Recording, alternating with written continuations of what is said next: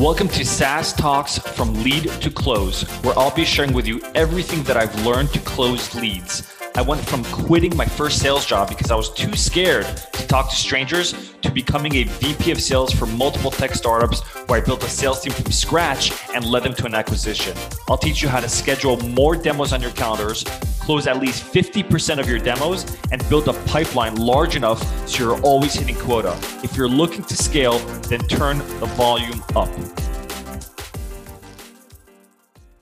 So I have to share something that I saw last week. I actually saw it yesterday. It was a post someone made last week, and I thought it was phenomenal, actually. And I added it to my sales cocktail swipe file.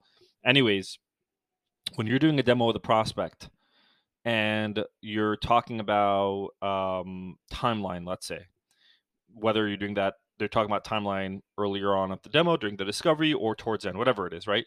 And the prospect tells you a particular timeline. Say the prospect says, yeah, we're looking to make the official switch next month.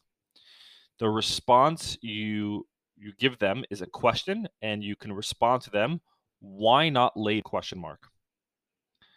And so I'm like, as I'm saying this, I'm actually reading the post. It was Massimo Severino. He made this post on behalf of Michael Manzi, who shared it.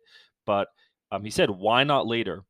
He says, what happens after I ask this question is magical. My prospects end up selling me on why they need my tool by the date they gave me and not a later date. So I've added this to my sales cocktail swipe file. But just to sum up, when you're talking to a prospect and you're talking about timelines and they give you a particular timeline, ask them, why not later? This way, the prospect will end up selling you on why they need it sooner, which is even more powerful. By the way, I mentioned my sales cocktail swipe file. If you're not part of the FDTC Inner Circle Mastermind group that I have on Facebook, I know not many people have Facebook. And the reason why I've chosen the community on Facebook and not Slack is because Slack is a chat. And so threads just get buried over each other. And on Facebook, it's a lot easier to share templates, recordings, workshops, media files. And so I already have about 56 and growing people. I'm not promoting it as much. It's only $9 a month with a 7-day free trial. Eventually, it may be more expensive because I'm going to do a lot more things within that community. But $9 a month, risk-free, really. If you're unhappy after 7 days, you get a full refund. But I'm going to put the link in. It's the FDTC Mastermind Inner Circle. I'll put the link in the description of the episode. Plus, you can always go to my LinkedIn, and it'll be on one of the featured sections.